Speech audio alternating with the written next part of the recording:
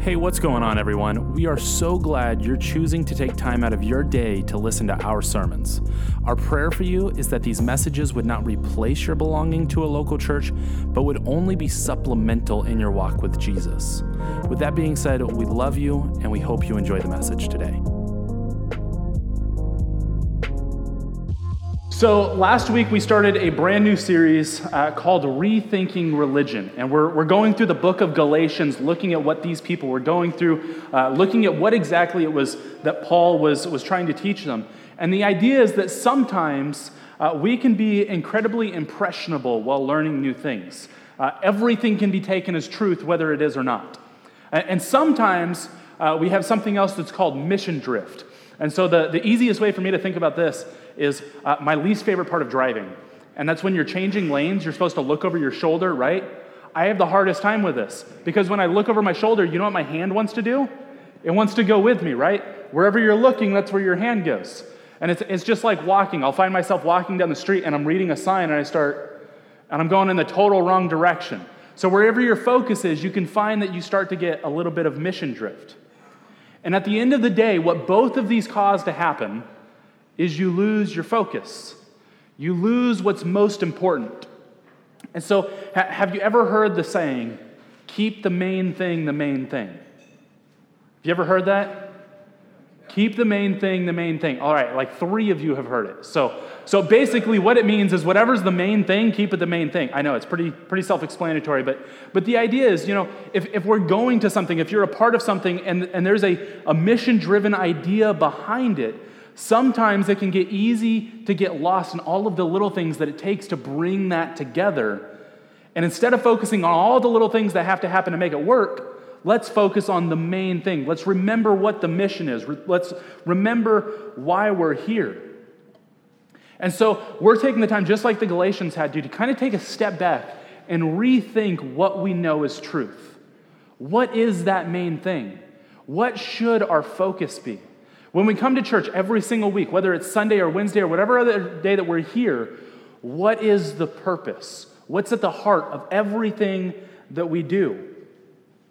And so see, the question that I want you to ask while we're going through this whole series is right now in your life, personally ask the question, what is the main thing? What is it that drives you? What is it that causes you to make the decisions that you make? What is it that causes all of those little things that have to come together to make your life work? What has you dictating what those little things are? What decisions that you're making in those areas of your life? And so see, as human beings, we have innately in our souls, the way that we're designed, the way that Creator God wired us, is that we would worship. I want to make this clear. This is not a choice. We will worship something. Ideally, that's Creator God who made us. But sometimes it's sports, sometimes it's soap operas, sometimes it's work, sometimes it's your friends, sometimes it's your appearance. I mean, we could go down a list. There's all sorts of different things that sometimes these become the main thing because our focus has shifted. Our focus has gotten in the wrong place. And so what we have to understand is that sometimes we can take a God thing or a good thing and turn it into a God thing. Do you get what I mean by that? Taking a good thing and turning it into a God thing. So kind of give you a little bit of an idea of how this can happen sometimes, even in churches. Is our Sunday morning worship music, right? We like coming together and singing songs and having music, and I think it's pretty evident. All of our own musical preferences. We all like our own things, and I've seen some churches out there that, all they do is bluegrass on Sundays, and I think it's the weirdest thing, because that's not my preference. Some of you might like bluegrass. It's not for me, not my thing. But we all have our different preferences behind that, and so it's really easy then to say, you know what, I'm going to go to this church, because regardless of everything else, I like the worship here. I like the music here. And now what you've done is you've taken a good thing and made it a God thing. Because what's the main thing now? The main thing has become something that was created, something that God gave us to look back to the main thing, to point back to Him, to point back to that gospel that we've talked about. All of this has to culminate with what we talked about last week. Which if you weren't here, we broke down last week that Paul really just drove home in those first 5 verses of Galatians. This is the gospel. You have to know first and foremost the gospel, that Jesus Christ is God. And because we're man and because we sinned, we made a mistake. He came to earth and lived as a man. He died on a cross, rose from the grave, and offers us eternal life. That's pretty good news, right? So that's the gospel. That's what's got to be the main thing. It's not the preacher. It's not the music. It's not anything else going on the stage. It's not even the people in the seats. It's not the numbers or anything else that's going on. It's got to be Jesus. That has to be the main thing, because as soon as you take a good thing and turn it into a God thing, that's mission drift. You've lost your focus. You're totally off base. And so Paul, building off of what he talked about last week, and building up that this is the gospel, this is the main thing, then he turns to start getting them to rethink. I'm going to show you again the focus. Now let's take a step back and look at where you are, at what you're doing right now. And then I'm going to let you analyze that and see if where you are now, is that where you're supposed to be? And so Paul starts out in verse 6 this week, and it's still in Galatians chapter 1. And Paul says, I am astonished that you are so quickly deserting him who called you in the grace of Christ and are turning to a different gospel. Sometimes it's shocking how quickly people can change their minds. Sometimes it's shocking how quickly people can turn their backs on you, right? I mean, we've seen this.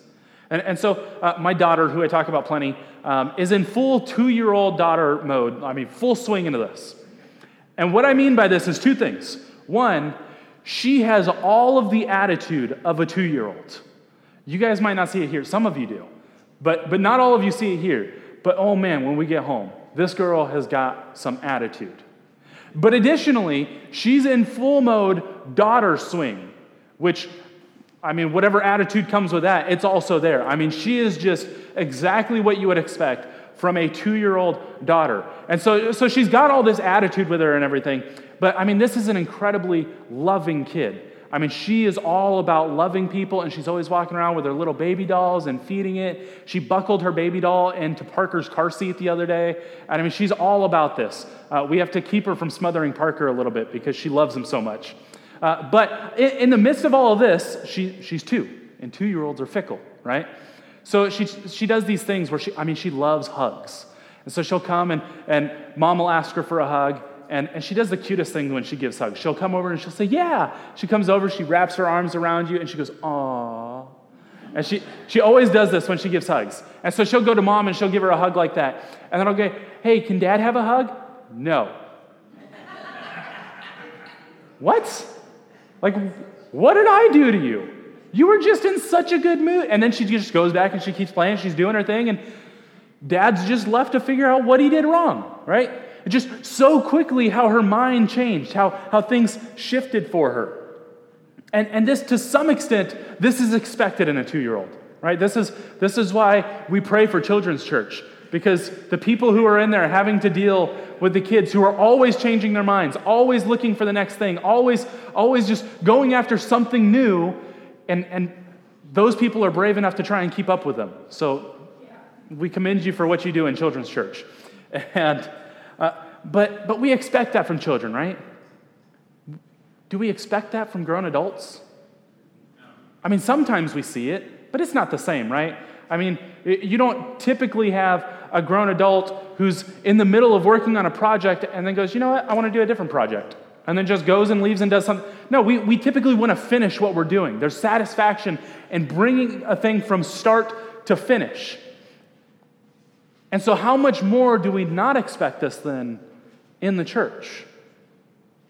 That we would have a mission, we would have a focus, we would have a goal, and we would start it, and then we would just say, you know what, I think I want to start this other project, I want to do something else. And we totally change our mission. But I want you to key in on this, because Paul says it's astonishing how quickly the Galatians changed their minds. He went there and he preached the gospel to them, and then suddenly they've changed their minds, and Paul's, how did that happen so fast? You're grown adults. You're not supposed to change your mind this fast. But I want you to key in on this point here. Paul says, I am astonished how quickly, if we can go back to that one real quick. I am astonished that you are so quickly deserting him. He doesn't say, I'm astonished how quickly you've left the gospel. I'm astonished how quickly you've left the truth. I'm astonished how quickly you've stopped trusting me. Paul doesn't say any of that. Paul says, I'm astonished how quickly you've deserted him who called you in the grace of Christ. And of course, that him is the God of the Bible. The God that we come here to worship, that we come here to lift up. And how quickly, sometimes for some of us even, how quickly we've left him for something else. We found something else that we think is better, some new trend, some new fad, and we're going after whatever else. But it's important to understand this, that the gospel that we talked about last week, that we as mankind were sinners in need of grace, that Jesus is God who came and lived a perfect life, died on the cross, was buried, and rose again to offer eternal life to each one of us who would be willing to accept it. That gospel, the moment that you alter that gospel in any way, you have undermined the character of God himself. Do you understand that? That's what Paul is showing them. It's not just that you've left the truth. It's that this gospel defines who God is. This is his character. This is how we know him. This is how he's revealed himself to us. So the moment that we change that, suddenly we're looking at a different God than the God that we're shown in the Bible. Suddenly we've deserted the character of God for something that is honestly far, far worse. And I mean, I think about this in some regards, going back to my daughter again and thinking about her and how, there's a part of me that when your kids get in trouble and when you have to discipline them and everything that comes along with that, I mean, you expect your kid to avoid you to some degree, right? I mean, you expect your kid to get upset. You expect some temper tantrums. You expect to get some of those angry eyes back from your kids, and sometimes you get the cold shoulder. I mean, we've all been there, right? We know that. Everyone who has kids knows how kids can throw these little fits when they get in trouble, and they want nothing to do with mom and dad. But I look at my daughter, and I think, but I was just loving you. And we're not talking about discipline. We're not talking about loving through discipline. I'm talking about maybe I just fed her dinner. Maybe I was just playing with her. Maybe I just read her a book. I was doing something kind. And suddenly she turns her back on me. Suddenly, nope, I don't want a hug. I want mom. Right? So you expect your kids to some degree, when you're punishing them, to give you the cold shoulder. But when you're passionately pursuing them and loving them, you don't expect that. And so somehow, for these Galatians, Paul came and he introduced them to Jesus. He showed them the glorious God of the Bible. He showed them how good God is, that he would come and die for them. And somehow, as the Galatians were presented with the beauty of Jesus, they changed their minds. They saw something else and they got distracted. And they went for that. And so Paul keeps unpacking this for them a little bit, to show them what exactly it is that they're doing, to unpack a little bit that it is God himself who they're undermining. So when we move forward into verse 7 of Galatians chapter 1, we read, and you are turning to a different gospel. And he says something really interesting. Not that there is another one, but there are some who trouble you and want to distort the gospel of Christ. And so, of course, we know that Jesus is exclusive to some degree, right? We understand that in John 14:6, Jesus says, I am the way, the truth, and the life. And no one can come to the Father but by me, right? We know that Jesus says that.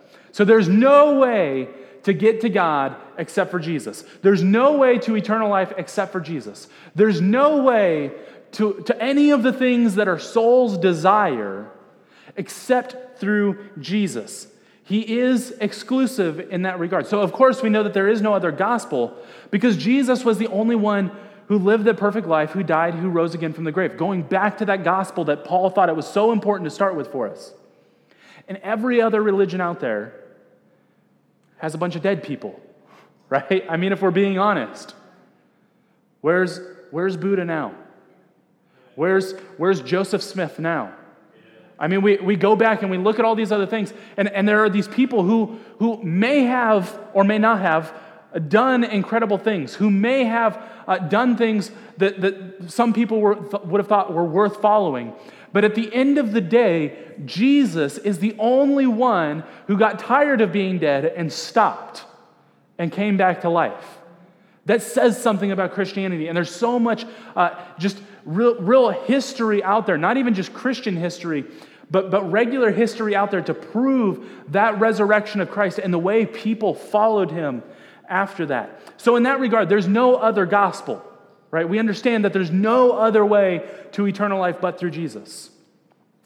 But before we unpack this anymore, I want to unpack this word a little bit.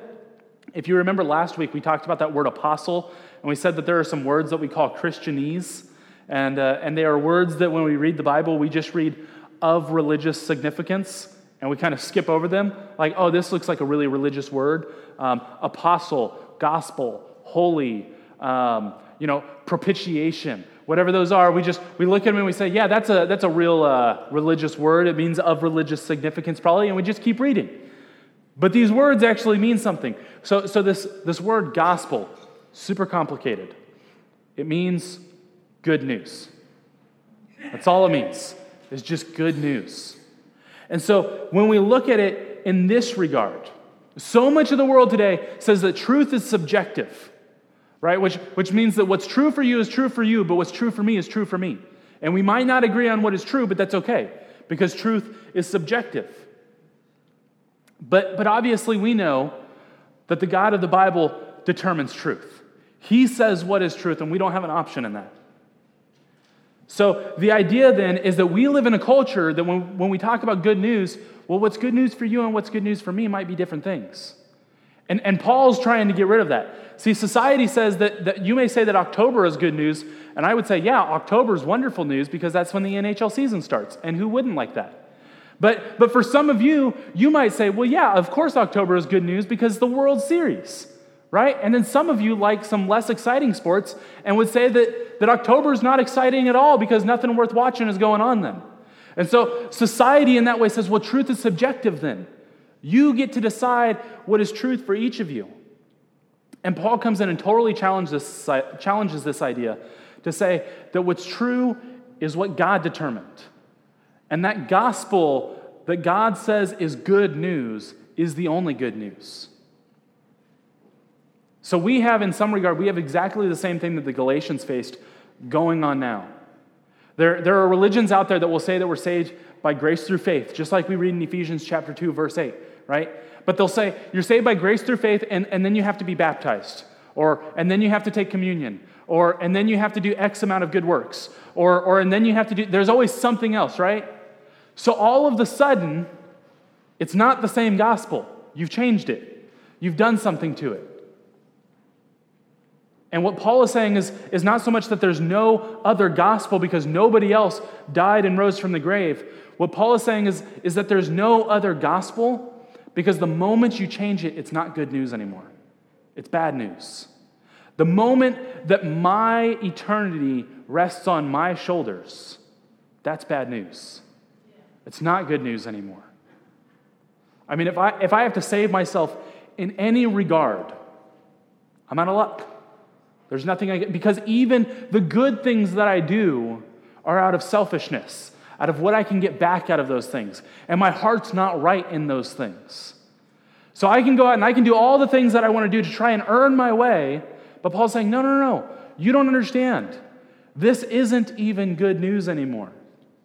I mean, when I was growing up, I think that all of us can agree that generally moms are pretty wonderful, right? And so when I was growing up, my mom was no exception to this rule, and very much like what Katie and I go through with Parker and with Felicity right now. Do you guys want to guess how many times Felicity has to clean her room? Right? I mean, in reality, you could probably guess how many times Dad cleans her room too. Probably not very much more than she does. But so if the room gets cleaned, who does it? Mom has to come up and clean up after them. I remember when I was little that I could go out and my favorite place to play was the living room. So I would unpack my bedroom every day, drag everything out into the living room, all the toys, and there's only one way to find a toy in a toy box, and that's to dump it upside down, right? We know that. So I'd go in there, and I mean, we'd have, especially once I had a brother, we'd have 2 or 3 toy boxes. We'd drag them all in there. We'd take them in the living room while Dad was in the shower and couldn't catch us or something. And we'd flip the toy boxes upside down, and then we'd spread all the toys out so we could find what we wanted. And I mean, the living room was a disaster. But when I woke up the next morning, guess what the living room looked like? Perfect. It'd been picked up, vacuumed, dusted. Everything was done. The bed that I went to sleep in at night had been made before I got in it. Guess who didn't make it? And so I remember the first time, my dad jokes with me all the time. He still does. The same way that I joke with Parker, and he'll start crying, and I'll say, hey, Parker, I'm your dad. You need to knock it off, right? It doesn't work, but I try. It worked once, but that was probably just coincidence. But my dad was the same way with me, that he would say, you know, when I was a little kid, Seth, go clean your room. And like I knew, I'm too little to go clean my room. Like my dad's just messing with me, except for the first time that he wasn't. And so he told me, Seth, go clean your room. And I remember I laughed at him because I thought, no, Mom cleans my room. Like that's not my job. I don't clean my room. And my dad didn't laugh back when I laughed. And no, Seth, go clean your room. So what used to be good news, the moment that I had to get involved was no longer good news. And listen, even as a kid going and cleaning my own room, how many of you have seen a kid clean a room to Dad's standards? Wait, what? Yeah, exactly. Nobody can clean a room to Dad's standards, especially if your dad was in the military. So mine wasn't, but that still. So I mean, we can go, and as a kid, I remember taking all of my toys, throwing them under the bed, sliding everything under the bed as quickly as I could, and then I'd look, and you could see everything sticking out from under the bed. But I've got a plan. You take the comforter, and you just pull it a little more down the side of the bed until it covers everything. Boom, room clean, we're good to go. And then Dad comes in, and he doesn't even look at the bed. Everything else is still a disaster somehow. Like, I don't know how to keep up with Dad's standards. But so in the same regard, if the standard was set by Jesus, you can try as you might to do the right things. You can try as you might to fit all the right categories, to do all the things that the Bible tells us to do. You can try to follow all the right traditions. But when the bar is set by Jesus, I guarantee you're never going to hit it. And so if there's anything that we have to do, if there's any part of this gospel that lays on us, then it's no longer gospel because it's no longer good news. That's what Paul's saying, that there is no other gospel because anything else is bad news. And then Paul goes on from this, and he says, in the same verse, he says, but there are some who trouble you and want to distort the gospel of Christ. There are always going to be people who want to try and change to a different gospel, who want to try something else, who think that maybe I can do this myself. And Paul says flat out, it's trouble. It's a distortion of the goodness of God. It's not good. But do you know why people always want to distort the gospel? Because of pride. Because the gospel undermines your pride. The gospel comes in and says, you're not good enough. You can't do this on your own. You will never reach God's standards. And this applies to all of us, of people coming and trying to change this gospel. Because every generation, it doesn't matter which one you're a part of, every generation has a problem with pride. There's a generation that looks and feels like they deserve everything, right? They were born into it, they deserve everything. And there's another generation that says, well, I can work hard enough for anything. If I try hard enough, I can get anything. And so you've got one generation that says, I'm good enough. And another one that says, I'm good enough. Do you get what I'm saying? Either side you're looking at, one just says, I'm inherently enough. One side says, I can do enough. I can be enough. I can force myself to be enough. But what's at the root of this, either way that you look at it? Is pride. You're saying that I can work myself out of this, that I deserve something better, that I can get something more because I'm good enough. I mean, has anybody ever finished a project, crossed off every item on a to-do list, built something from start to finish? Have we ever done that? It feels good, right? It feels good to bring something to completion, to be able to accomplish something yourself. There's something in our souls that desires accomplishing something like that. And so at the same token, we have this inside of us that wants to accomplish something, and then God comes in and says, you can't do it. I'm sorry, you're not good enough. You're too broken. You need someone to do this for you. And so it's easy for me to come in and say, well, what if I do this? No, you're not. Well, what if I do this? No. It doesn't matter how you cut it, how you look at it, how you change the gospel. It's no longer the gospel at that point. It's trouble. And I think it's important for us to key in here as well that oftentimes those who are that trouble, those who are coming in distorting the gospel, are very rarely doing it intentionally. It's not so much that they want to come in and ruin this for you. They're not intentionally coming in and distorting things and changing things. Oftentimes, they're simply just adding the traditions that they've known to the gospel. That's the same thing that was happening exactly in Galatians, is people who had the truth were making a good thing a God thing. And they were taking their traditions and the other things that they knew, and they were saying, no, you also have to do this. Saved by grace through faith, plus something else. And Paul's saying that's not a gospel at all anymore. There are those who will distort the gospel and can be spotted from a mile away because they're just glowing with greed and pride and all these other things. You can see them. You've seen a lot of them on television, right? That we can see these people who preach something wrong for themselves. They're doing it intentionally. But there are plenty of those who have no idea that they're doing it. They have no idea that they're distorting the gospel because it's all out of good intentions. It's that I want you to have the same thing that I have. I want you to have the same experiences that I have. But listen to this, key into this. The only experience for each of us that should be the same is redemption through Jesus. Your journey as a disciple of Jesus will look different than mine. Sometimes the music, the stage, the people, whatever else can come together and make my faith journey a lot easier, and they might make yours harder. That doesn't mean that I'm right and you're wrong. The only thing that should be the same is that redemption through Jesus. But your journey in discipleship will be different from others.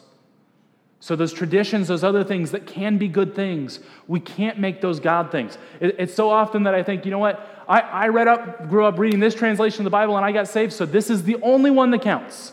This is the only one that we can do because it worked for me. But is that the case? We know that's not the case, right? Because again, when we come back and we look at the same thing we talked about last week, what did Jesus always do?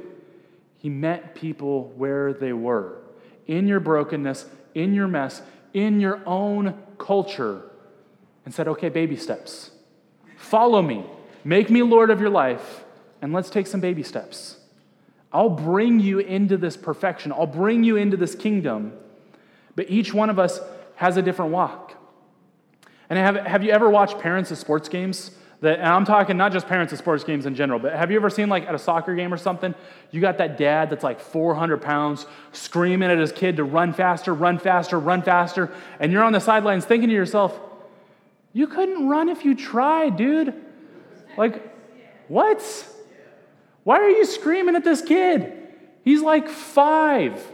He barely even knows which goal is his. I mean, come on, cut him a break. But so many times, this is us in the Christian world. This is us at church screaming at other people saying, no, this is the way that we have to do it. This is the gospel. This is how Christian life has to be lived out. But we haven't done any of it ourselves. We couldn't run if we tried. We haven't been practicing. We haven't flexed that service muscle yet. And so we think we know everything about it, but in reality, so many of us are that 5-year-old that doesn't even know which goal is the right one yet. We don't need somebody to scream at us. We just need somebody to take us by the hand and say, hey, let's take some baby steps. Let's figure out where we're going. Let's practice this. Some of us are telling each other how to live out Christianity, and in reality, we don't actually have any idea what Christianity looks like. And so here's what it comes down to. This, for each of us, again, this is our own journey in discipleship. Your own process of reading the Bible, letting God explain things to you through the Bible, learning these things, fleshing them out, learning how to serve, learning what your gift is, where you fit into all of this. Because again, you're not going to have the same gifts that I do 9 times out of 10. And then, so we have to recognize that maybe you are that person who's been screaming at somebody, at that 5-year-old kid, that they need to run faster, and you have yet to do it yourself. Well, Paul unpacks this for a little bit, and these are Paul's words, not mine. So Paul goes in verses 8 through 9, and he says this, "But even if we or an angel from heaven should preach to you a gospel contrary to the one we preach to you, let him be accursed." And then he keeps going, and he says, "As we've said before, so now I say again, if anyone is preaching to you a gospel contrary to the one you received, let him be accursed." Now, first of all, keep in mind here that when Paul wrote this, he didn't have the option of bold, italics, underline, etc., highlights, didn't have that option. So you know what Paul did when he wanted to make a point? He said it twice. And what just happened here? So this is your opportunity. Circle, highlight, underline, whatever it is you need to do in your Bible, this is a big deal. We need to take a step back and rethink our religion. Rethink what it is that I'm doing in my own Christian walk. Is the main thing the main thing? Am I pushing for the music that I want, for the service that I want, for the screens that I want, or whatever else? Or am I pushing that we would know Jesus fully? That we would see the main thing and that we would pursue him at all costs, regardless of everything else going on around us. I mean, Paul even goes so far as to say, I don't care if it's an angel that comes from the throne rooms of God and comes down to this earth and starts preaching a different gospel. What I know is this, is God is the same yesterday, today, and forever. This is the gospel that Jesus himself preached. So if an angel comes preaching something else, yeah, let him be cursed too. Because it's wrong. Because it's false. And all of this is rooted in this for Paul. And this is really important. Paul's just not some angry, grumpy guy that's 400 pounds yelling at his 5-year-old kid on the sidelines, right? No, Paul is deeply, deeply concerned with souls of men. Paul recognizes the moment that you alter that gospel, all the people that hear it are going to be confused. They're not going to see Jesus for who he is. They're not going to see that goodness that he came to them so desperate to preach. I mean, listen, when you've met Jesus, there's nothing you want more than for other people to meet him, to see the same Jesus that you've gotten to meet, the same goodness that you've gotten to see. And Paul unpacks his heart for us in this a little bit, going on in Galatians 1:10. And Paul says, am I now seeking the approval of man or of God? Or am I trying to please man? If I were still trying to please man, I wouldn't be a servant of Christ. Can I be totally honest with you, church? It's really easy for me to come up here with an attitude to please man, if I'm being 100% honest. I know the things that people want to hear. I know the things that are easy to say, the things that are easy to teach. I mean, listen, I've seen lots of pastors out there who come out and they preach some really inspirational messages every week. They avoid these parts of the Bible that talk about the bad things that happen. They don't want to talk about the realities of not just heaven, but they don't want to talk about the realities of hell, of the judgment of God, or any of those things. And I look at that and I say, that seems pretty good. Because when you preach the things that people like, they come back and they compliment you on what you're teaching, and things are good, and you feel good, and that seems great. But when I take a step back and look at this, I have to ask the question every single week. I have to take precautions every single week. For am I now, right here, right now, am I now seeking the approval of man or of God? And Paul even says in here, he says, if I were still trying to please man. He uses that word still because Paul recognized that where he came from, his background as a Pharisee, was all to please man, was all to look good, was all to get people to notice him. And can I be honest with you again? All of us start there. You know why my son screams so often? Because he wants us to pay attention to him. He wants us to hold him all the time. We're not allowed to put him down. When Felicity was little, we weren't allowed to sit when we rocked her to sleep. She wanted us to stand. She wanted a certain level of respect from mom and dad, right? Because she earned that. Like Paul recognizes we all have the potential to regress back to where we were, to take a step back. It's easy to look at things and say, you know what? I just want this for me for once. If I could just one time have this for me. And Paul's saying, don't you dare. This has never been about you. This is so much bigger than you. So I want to ask you the question then. Why then do you do what you do?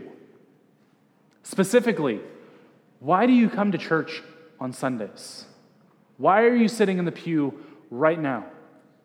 Is it because it makes you look good compared to your neighbors? Is it because it makes you feel good that as long as you're going to church, you must be doing something right? Or it makes you feel good because I got to do something to earn my way up to those pearly gates? Or is it because you have a genuine, deep, rooted desire in your heart that I desperately want to be a disciple of Jesus? At all costs, I want to be a disciple of Jesus. So in everything that you do, right here, right now, asking the question for, am I now seeking the approval of man or of God? We have so much of a tendency to fall into all sorts of different gospels, if we're being honest. The gospel of works, the gospel of preference, the gospel of comfort, the gospel of whatever, you name it. And so we have to go back to Galatians 1 through 5 and look at what is the gospel? What is that foundation? And when everything is said and done, am I now seeking the approval of man or of God? I mean, I check myself on this every single week. And I'm not saying I'm perfect. I'm pointing the finger at me too. But every single one of us needs to ask this question. The job that you go to, the way that you treat your children, the way that you interact with your neighbors, whether or not you share the gospel, comes down to this question. Who are you trying to impress? Whose heart are you really after? What's wrong is when our comfort, when works, when preference go from being good things and are elevated to God things, and shifts our gospel. It shifts our understanding of the fundamental character of God. And we lose our mission. We can come to church every week and do the things that we've always done, but if our mission's right there, we fizzle out and die. We're done. Because why is Jesus going to come to a church that's not even looking at him and say, you know what, I want more people to hear this gospel? It's not going to happen. If he's the one behind it, he's looking at, is the main thing the main thing? And so what all of this means for us is for us to take a step back and rethink religion. Rethink, what is it that I truly believe? What is the main thing in my life? And why is it the main thing? Because whatever is the main thing in your life is the main thing based on one of these two things. You're either after the approval of man, of yourself, the people around you, or you're chasing after being a disciple of Jesus at all costs, laying your life down, picking up your cross daily to follow Jesus. And so, God, we come into your presence this morning, thankful again for who you are, for the gospel that you've given us. We thank you for loving us in spite of our tendencies to go in all sorts of other different directions. And we ask that as we move forward as a church, that we could focus on making the main thing, that you would be the forefront of everything that we do, every decision that we make, every ministry that we're a part of, every soul that we encounter, that our heart would be for you, Jesus. That we would remember your death, your burial, your resurrection, that free gift of salvation that you offer to us. And at the heart of everything, that would be our motivation. That would be what drives us forward, and that would be the gospel that we preach in every circumstance. God, we thank you and we love you, and we ask that you would press this onto each of our hearts to grow us closer to you and help us to fall more deeply in love with you. And again, we're just thankful for Jesus and his death on the cross for us. It's in his perfect name that we pray. Amen.